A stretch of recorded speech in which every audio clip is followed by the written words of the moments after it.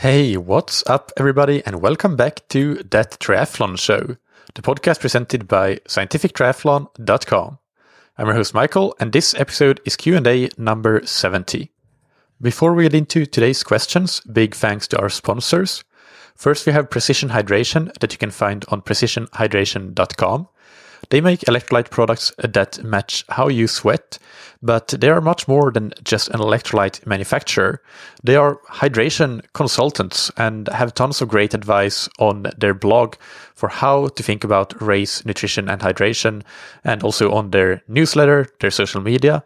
And on this coming Monday, founder Andy Blow is back as a podcast guest for another great episode on just that, how to plan your race, hydration, and nutrition, and how they might impact each other. We also discuss some new developments in the field, like hydrogel nutrition products that now exist like Marten and also the possible development of hydration monitoring wearables that, for example, Gatorade are producing. So tons of interesting stuff coming up on Monday. Make sure you tune in for that interview with Andy Blow. In the meantime, check out the free hydration plan that you can get on precisionhydration.com. And if you want to order any other electrolytes, you can get 15% off with the promo code ThatTriathlonShow15. And big thanks to Roka that you can find on roka.com. If you are preparing for early season races and you are somebody that know that you might suffer in the cold water, then it might make sense to have a look for options for thermal wetsuits. And Roka do offer their wetsuits as a thermal option. They have the Maverick Pro Thermal, which is a great option if cold water tends to be a challenge for you.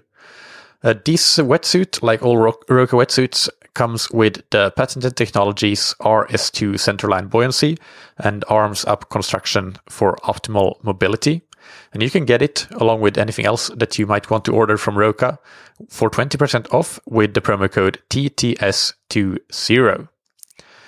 So the question for today comes from Patrick in the United States, who writes, "Hi Michael, love your show. Thank you for this important resource. I have a few questions for a Q&A episode, and I hope that I didn't ask too many. Some background about me. I am a 35-year-old man with a spouse and two children ages 3 and 6. I am a year into coming back to triathlon after taking a 5-year break because of the kids, and I recently finished Ironman 7.3 Atlantic City in faster than my goal time thanks to your 7.3 distance intermediate training plan. I live just outside of Washington, D.C., and I'm planning to do Ironman 7.3 Texas in my hometown of Galveston in April. Here are my questions. The bike course is out and back with high tailwinds expected for the way out and headwinds for the way back. Nearly all of my bike training will be on the indoor trainer in the winter. What, if anything, can I do on an indoor trainer to prepare to ride 56 windy miles?" So for this question, by far the most important point is that yes, you might be stuck on the indoor trainer during winter, but as soon as you get the opportunity to go outside and ride, when the weather warms up and you can go outside on the weekend, do that, because there's so much more to riding a bike than just raw power. And to acquire those skills, you really have to go outdoors. There's no alternative. So in an ideal world, ride outdoors at least once per week year round. But obviously, if you have cold weather during winter in Washington, D.C., which you do, then that might not be possible. So wait until the weather allows. And as soon as that happens, try to get in that weekly outdoor ride on the weekend. Do your long ride outdoors. And also try to hope for some wind for some of those rides. And maybe if you can look at the weather forecast, you might want to switch your bike and run days around. If you happen to get, for example, a Sunday that is very windy, you might switch a Saturday bike to the Sunday instead to get used to feeling that sort of sensation of riding in hard winds. But on the indoor trainer, what you can do is to practice your aero position and aim to get very comfortable with it so that you can stay comfortable in it despite hard winds. It's not going to help you completely. You still need to do that outdoor training, ideally do some outdoor training in the winds, but being comfortable as possible in the aero position that is a good starting point, and that is the, at least, the requirement to play in the game of being able to bike well in hard winds. The other thing that you can do, and this is off the bike, it's strength and conditioning, and specifically core work. So get in a very regular dose of anti-extension, anti-rotation, and anti-flexion work. Some simple exercises of each category are planks, Pallof presses, and farmer's carries. So you can Google them or YouTube search them, and you'll find plenty of information about those.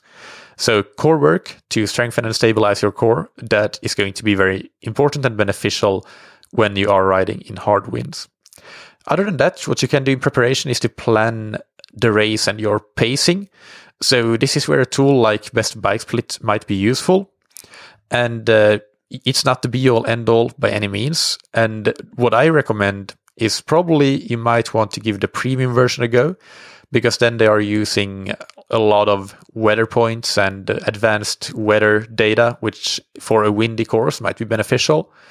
But then really what you should be looking at, what is the most practical in terms of how to use the plan that you get, is to just simply look at their cheat sheets, which simply lists a few different categories of riding. So you have flats, headwind, flats, tailwind, you have minor uphills, and you have major uphills, and you have moderate uphills, and you have minor descents, and so on and so forth. And you have a power target or power range to hit for each of those categories. So both terrain and wind is included in those different combinations. So there's just a handful of different categories where you should roughly memorize what your power target might be. And it's not necessarily for everybody. I'm not saying that it's the best way to go about planning a race for everybody, but it's something that you can have a look at to get a feel for, well, how much harder should I be riding in the headwind compared to in the tailwind, for example? And you might get a feel for that relative additional power you might need to be putting out. And then on race day, at the end of the day, you should be able to do the race without any sort of data if needed. Like if your power meter fails, you should be prepared to do that. But preparing your race by looking at something like Best Bike Split and having a look at what good ideal pacing theoretically might look like, that can then inform your practical decisions on race day in the real world. So those are some tips, but to be honest, most of the work that you do doesn't really have to be different from any other race. Build the engine and build your skills as well as possible. So do get out on the road as soon as you can, and build your engine that you can do, of course, very well on the trainer. It's perfect for that. And this will together put you in the best possible position to perform well on that Galveston bike course. The next question that Patrick writes is, I'll have to ship my bike to the event 2 weeks before the race. How should I modify the plan since I won't have a bike for the last few weeks? Note that I'm using your 7.3 intermediate training plan. So there are two answers to this question. So if you want to perform to your potential or close to your potential, if this race is an A race to you, so to say, then you absolutely have to find another bike to train on during that period, a replacement bike. There's no alternative. So what you can do is to reach out to local tri clubs. They might have bikes themselves, or their members might have bikes that you can borrow or rent. And it doesn't have to be a TT bike. It could be a road bike, because you will have been putting in the work already on the TT bike by this time. You could also go to a bike shop or a bike rental and rent a bike from there. Or worst case scenario, you could get a 1 month membership to a gym with Watt bikes. But I say worst case scenario because chances are that you will not be as consistent with that as you would have been at home on your trainer. And also your setup might not be ideal with things like cooling, having a fan, having a place to put your computer or your laptop for using Swift or whatever you want to do, your entertainment, so to say. So I don't think that that's the best option. I think the best option is to rent or borrow a bike for those 2 weeks. So the reason I'm saying this is that simply 2 weeks away from bike training, there's no question that you will be detraining. You will keep your basic fitness, your central adaptations for sure from the running and the swimming, But there are specific endurance adaptations of each different sport that will detrain quickly once you stop training in any given discipline. So you won't be able to race to your full potential if you don't bike the last 2 weeks. But I don't think that that's any reason for concern. You're close to a big city, so there must be a lot of options to get a bike for a couple of weeks. But let's say that if you're not really too focused on like your getting to your optimal performance, you're mostly focused on getting around and having a good time, then you can do that without doing any bike training the last 2 weeks. There's no question about it. Most of the hard work is done anyway at that point in the plan. So in that situation, if you are mainly focused on having a good time, getting around, then what you can do to modify the plan is to take 1/3 of the bike volume and replace that with running, and take 1/3 and replace it with swimming. So let's say in any one of those weeks you might have 6 hours of cycling or 9 hours of cycling. I can't remember off the top of my head, but let's say 6 hours because you're towards the end of the plan, so volume is coming down. Then you would obviously not be biking, but you could add 2 extra hours of running and 2 extra hours of swimming. And I think all of the running should be aerobic, zone 1, zone 2.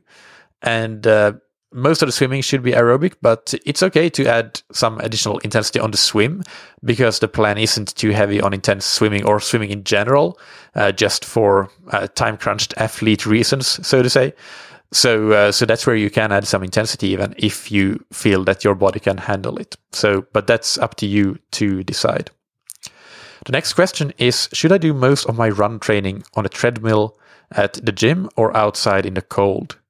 Does it matter as long as I'm consistent? Note that I think the treadmill is boring and I always run faster and happier outside, but I also don't have a lot of experience running in the cold. So no, it really doesn't matter as long as you're consistent. The one thing that does matter, that might be a bit of an issue, is if it compromises your performance in your hard workouts. We'll get to that soon. But first, most of your running, which is aerobic, easy running, I think that you can just as fine do that outdoors in the cold. That's what I'm doing. I've been doing it for years in Finland, and it's always been my preference as well. I think it's boring to run just steady endurance on the treadmill. I do think it's kind of fun to do intervals and harder workouts on the treadmill, though. I don't have a problem with that, but I wouldn't want to do my easy endurance runs on the treadmill, so I always go outdoors, even when it's -20. You just dress for the occasion, but this is a point that is quite important to make. You actually do warm up really well when running, so it's probably much more common that people overdress rather than underdress. So that's, to summarize that point, all of your endurance running, I think you can do outdoors. There's no detriment to that. Just dress appropriately, and you'll be fine. You will be happier. So it's actually better than doing it on the treadmill if you are happier and feel reasonably comfortable. So the consideration around more intense workouts comes down to temperature, and how icy the roads are. So the issue of icy roads is especially difficult if it's also dark and it's difficult to see.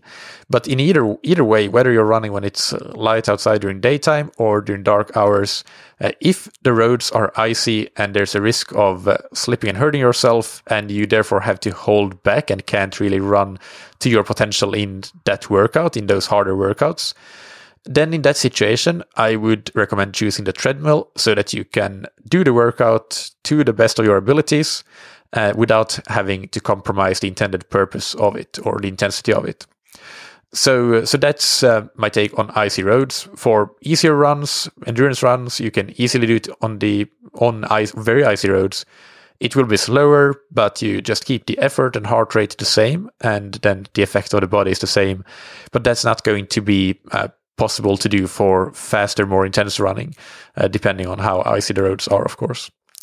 Then the other thing is temperature. At some point, it's going to be too cold to really do good hard workouts outdoors. It can be a risk factor for straining a muscle, and it can just be generally uncomfortable, even just for your breathing. So it might not be possible, and it's a bit individual. But to give you some guidelines, for me personally, let's assume here that now the roads are dry and slipping and hurting yourself isn't a factor. We're just dealing with temperature. I'm very happy to do a fairly intense workout in 0 degrees Celsius, so 32 Fahrenheit. And I could do something like a tempo or a threshold run down to -5 degrees Celsius or 23 degrees Fahrenheit. I probably would not do intervals faster than threshold in sub-0 Celsius or sub-32 Fahrenheit. And if it's sub -5 Celsius or sub 23 Fahrenheit, then I would, at that point, roughly, I would even move a tempo or threshold run to the treadmill. The next question is, I'll definitely do at least some of my training runs outside in the cold, but I do not have a lot of experience running in the cold. Do you have any special tips for running in sub-freezing temperatures, especially regarding how to layer clothing, what types of materials to wear, etc.? So yes, the first thing I already mentioned, don't overdress, and expect to be cold for the first 5 to 10 minutes, and then you'll warm up, and then that's when you're dressed appropriately. But I've actually spent the last 3 months in Finland because of an apartment renovation in Portugal. So I've been running through the winter here, and we have had a really mild winter with probably -5 Celsius or 23 Fahrenheit has been the coldest that I've had to run in. Nothing colder than that, and most of it has only been around freezing or even slightly warmer than freezing. But that being said, what I wear and what's been good for this around freezing temperature has been, I've used a pair of winter running socks, and I'm not a material geek at all, so don't ask me what material it is, but they're reasonably thick and feel very warm in this temperature. And these have been essential. I needed to get them when I got here, and it was pretty cold. And I realized that the socks that I had brought with me were all thin socks, and my toes and feet were freezing. So those are essential. I wear a pair of decent gloves, and decent. I mean, they are gloves. I think it's some sort of mountain bike gloves, something cheap that I bought online years ago, but they get the job done. I think I bought it from Wiggle. In these temperatures, they're just fine. I remember back in Helsinki running in sometimes -10, -15. I would at some point change to alpine skiing gloves and look really funny. But that was needed at certain temperatures. But for this, whatever gloves keep you warm enough are good, I guess. So socks and gloves are really important because it's easy to freeze your toes and fingers otherwise. And I wear my normal running shoes also on icy days, because I'm very comfortable running even on the iciest of roads after many years of practice. So I've never used anything other than normal running shoes, even when running through winter. No special winter shoes or spikes or anything like that. And I wear a normal pair of running tights, normal synthetic material, nothing specific for winter or anything like that. Just the things that people would wear in spring or fall, depending on if they're wearing tights and not shorts. And I wear 2 long-sleeved base layers that are same, tight-fitting synthetic material that running tights are more or less, or probably some different synthetic material, but same kind of thing. It's not something that is, they're good base layers, but nothing special, nothing super-duper merino wool, this and that. That's it. 2 of them have been just fine. I wear a reflective vest for the darkness to not get hit by a car. I would wear a hat only when it gets to -5 or colder, so 23 Fahrenheit or colder. And at that point, I might also have a buff around my neck, or I might wear it around my wrist just to take it if needed. And that's it actually for most of this winter when it's been above freezing or even around freezing. I've been mixing and matching, sometimes wearing the running tights, but quite often just wearing normal running shorts around freezing. That's perfectly fine, I think. But especially as you get to 3 or 4 degrees Celsius, so maybe 37 Fahrenheit, at that point I think I'm very comfortable running in shorts. So Doesn't sound like a lot or look like a lot. A lot of people think that I'm running in way too little clothes, but actually, as I said, you warm up very quickly when you're running. So that works really well. But of course, you need to find what works for you. But I'm generally not somebody who is super warm or anything like that. I'm not super cold either, but just, I guess, average. And this works for me, or in these kinds of temperatures. So as for materials, again, I'm really not at all an expert, but I know that a lot of people swear by merino wool. I'm sure that that's worth checking out. And I think that my socks might be merino wool or something like that. They are the new purchase for the year for me, and I really needed them, so they're nice. But other than that, all of my clothing is normal synthetic fabrics, nothing expensive, nothing fancy. All of it is many years old. My running tights have a pretty big hole right around the crotch. So yeah, I guess I don't really like to spend my money on clothes beyond what I absolutely need. So, and that's reflected in the clothes that I wear when I'm out running. But yeah, I absolutely needed those socks, so I got them, and that was absolutely worth it. So the point here is that you might already have a lot of what you need. So don't think that you need to spend hundreds of dollars on clothes. And again, remember to not overdress. The next question is, I swim in a 25-yard pool very close to my home and will have no access to open water before the race, but I do have plenty of general experience swimming in open water and am comfortable in open water. I can access a 50-meter pool, but it is far away, about 40 minutes each direction. Is there anything I can do to best prepare for the open water swim? I can practice siding regularly and wear my wetsuit for a few practice swims in the pool, and I can find a way to make the trek to the 50-meter pool for a few sessions as I get deeper into race-specific training. Are there any other recommendations? So all the things that you mentioned there are good suggestions, and I don't really think I have any other ones. Since you say that you are generally comfortable in the open water, that's the key. That means that you can get away with doing it like that. If you would not be comfortable, then you probably should, at least if you're seeing this race as an A race, take the time to go and swim in some open water body. But for you, I think that what you suggest sounds just fine. And as you know, most of these are already prescribed in the plan, things like incorporating siding, wetsuit, swimming, etc. But feel free to do more of those things, like citing in more of the sets than what is actually prescribed. It will only help you. And as for the wetsuit, yes, do it as prescribed, and you can even add it in some additional pool swims, but maybe not in that many additional pool swims, unless you have any issues with it that you need to sort out. But if everything works fine, then I think that the ones that are prescribed will be enough.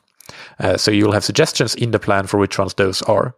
And I think that getting to that 50-meter pool for the race pace workouts where you are prescribed to swim them in your wetsuit, that would be the ideal situation.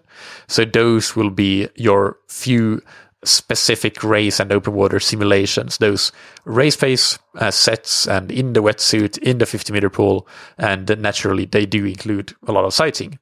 So yeah, that's nothing more to add to that. The next question is, I recently left my job and I'm searching for another one. This means I temporarily have more time for training for at least a few months, and I want to make the most of it. I am planning to add low intensity volume, both by adding sessions and extending sessions, and making sure to focus on strength training. Is this the right plan? Are there any special things I should do since I expect to have the extra time for only a few months? So in summary, I think yes, that is the right plan. Add more volume at low intensity and add some strength training for sure. The plan in itself already has enough intensity, so that's taken care of. You only really need to concern yourself with adding more aerobic base training, with one possible exception, and that would be that you could be adding some swimming that is a bit more intense. Still, don't add only intense swimming. Add at least as much low-intensity swimming as you add high-intensity swimming, and make sure that you keep a good balance in that swimming. But I think that since the plan is relatively low on swimming, because it is made for time-crunched athletes, and the swim has less relative importance, and it's also the most time consuming to train for with the commute and prep and stuff.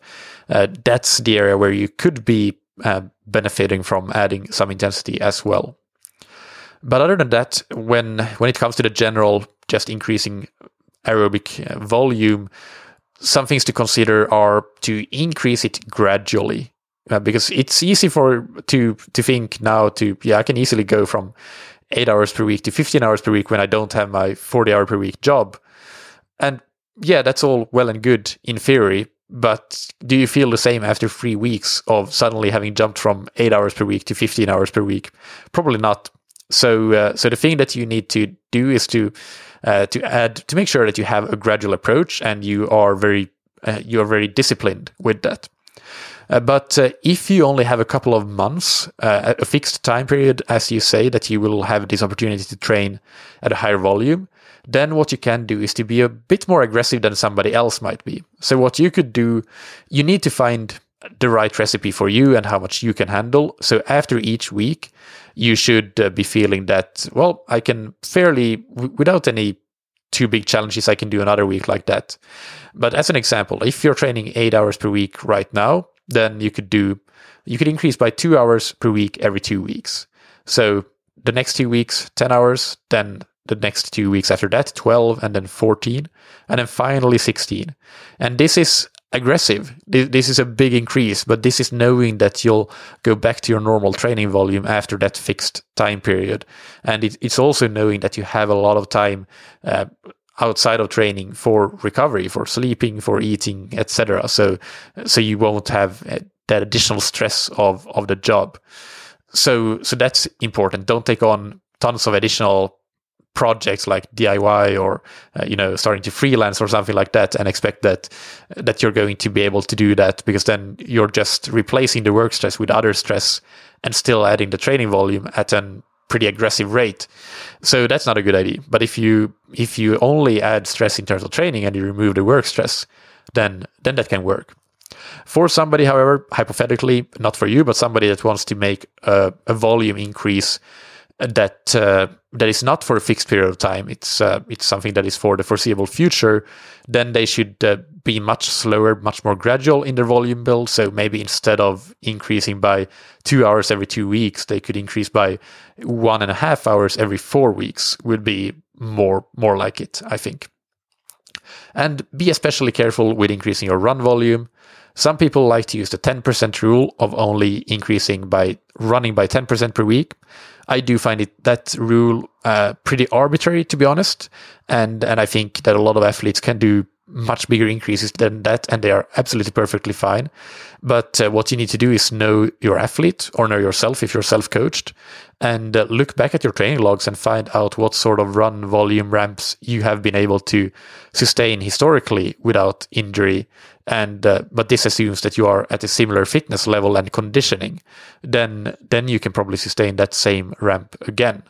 But if you don't have that information, then 10% of increase in running, it definitely will make sure that you keep the run volume in check. So that's not an issue. It's not that it's too high. It's that it's maybe a bit too conservative for some athletes.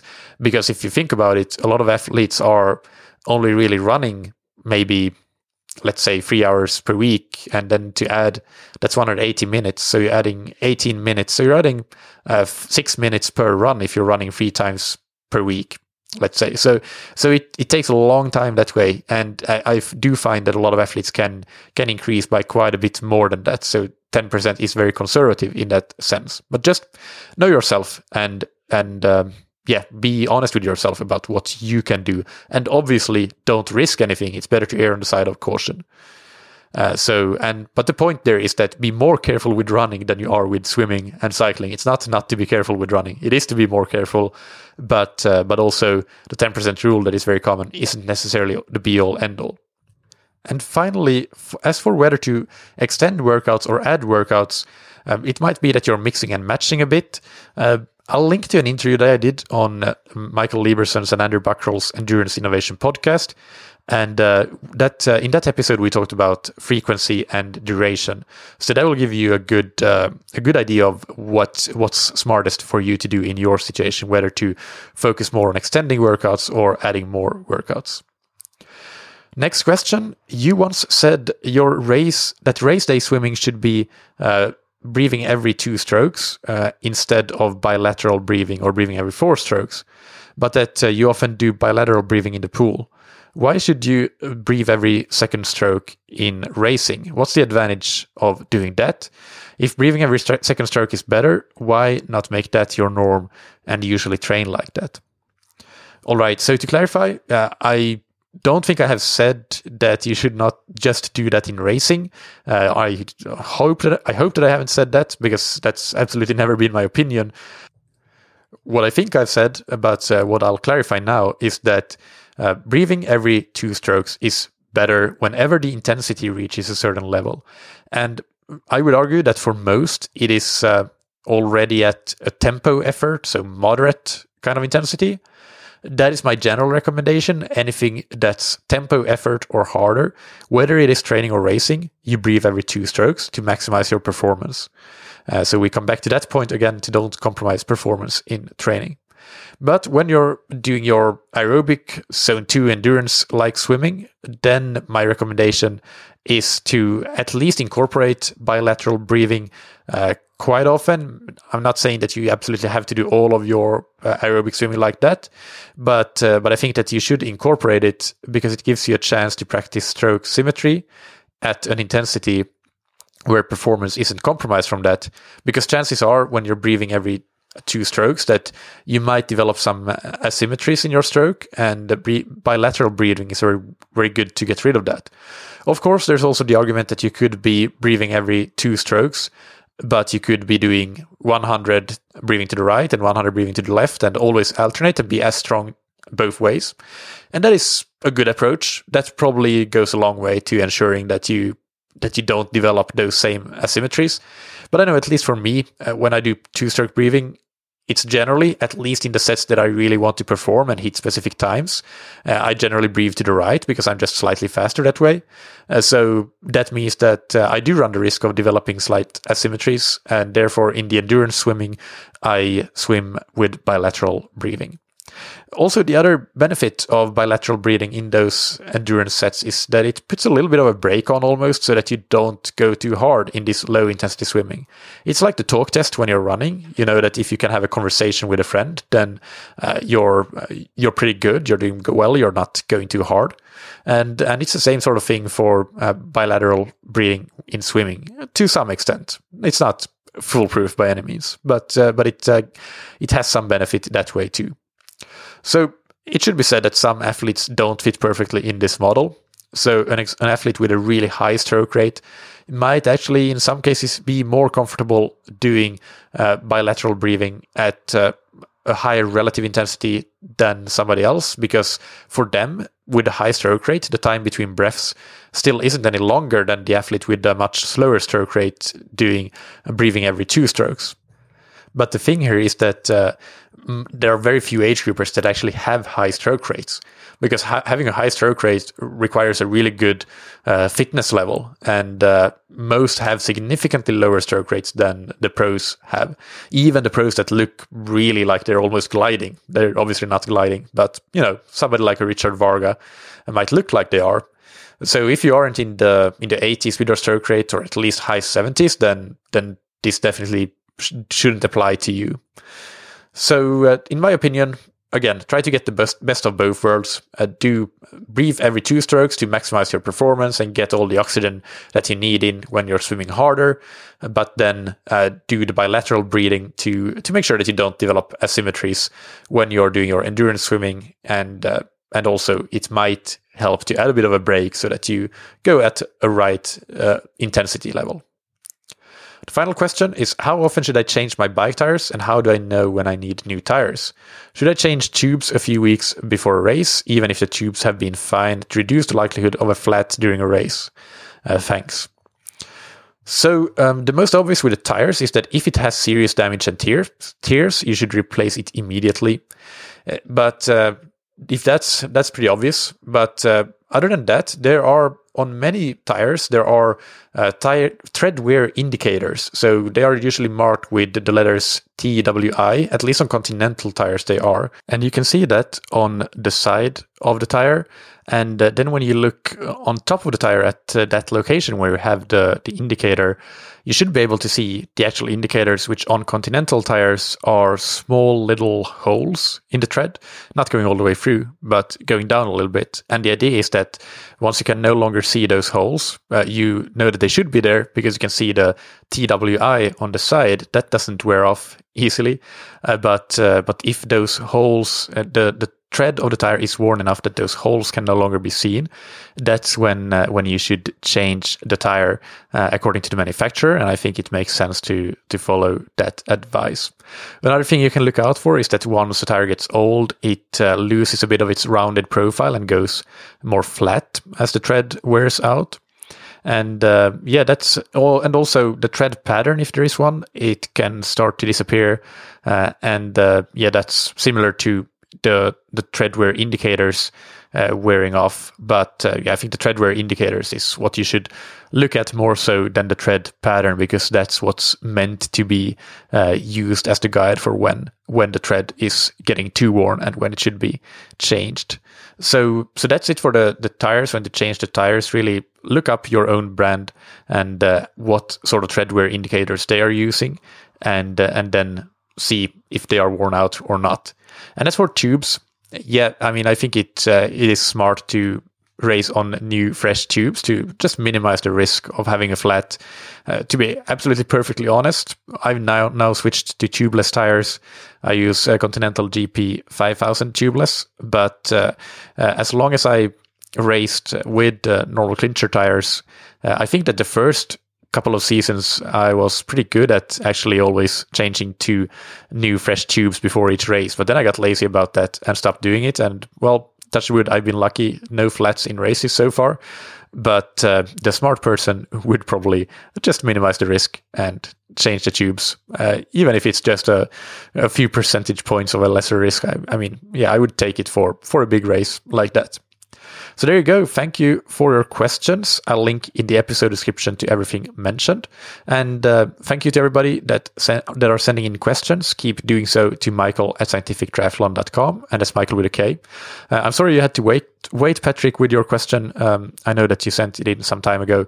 And I want to be clear with everybody that I do get in a lot of questions and I try to answer all of them. But there is quite a lot to go through. So sometimes those questions end up piling up and queuing up, and it's not always possible to get to them very quickly.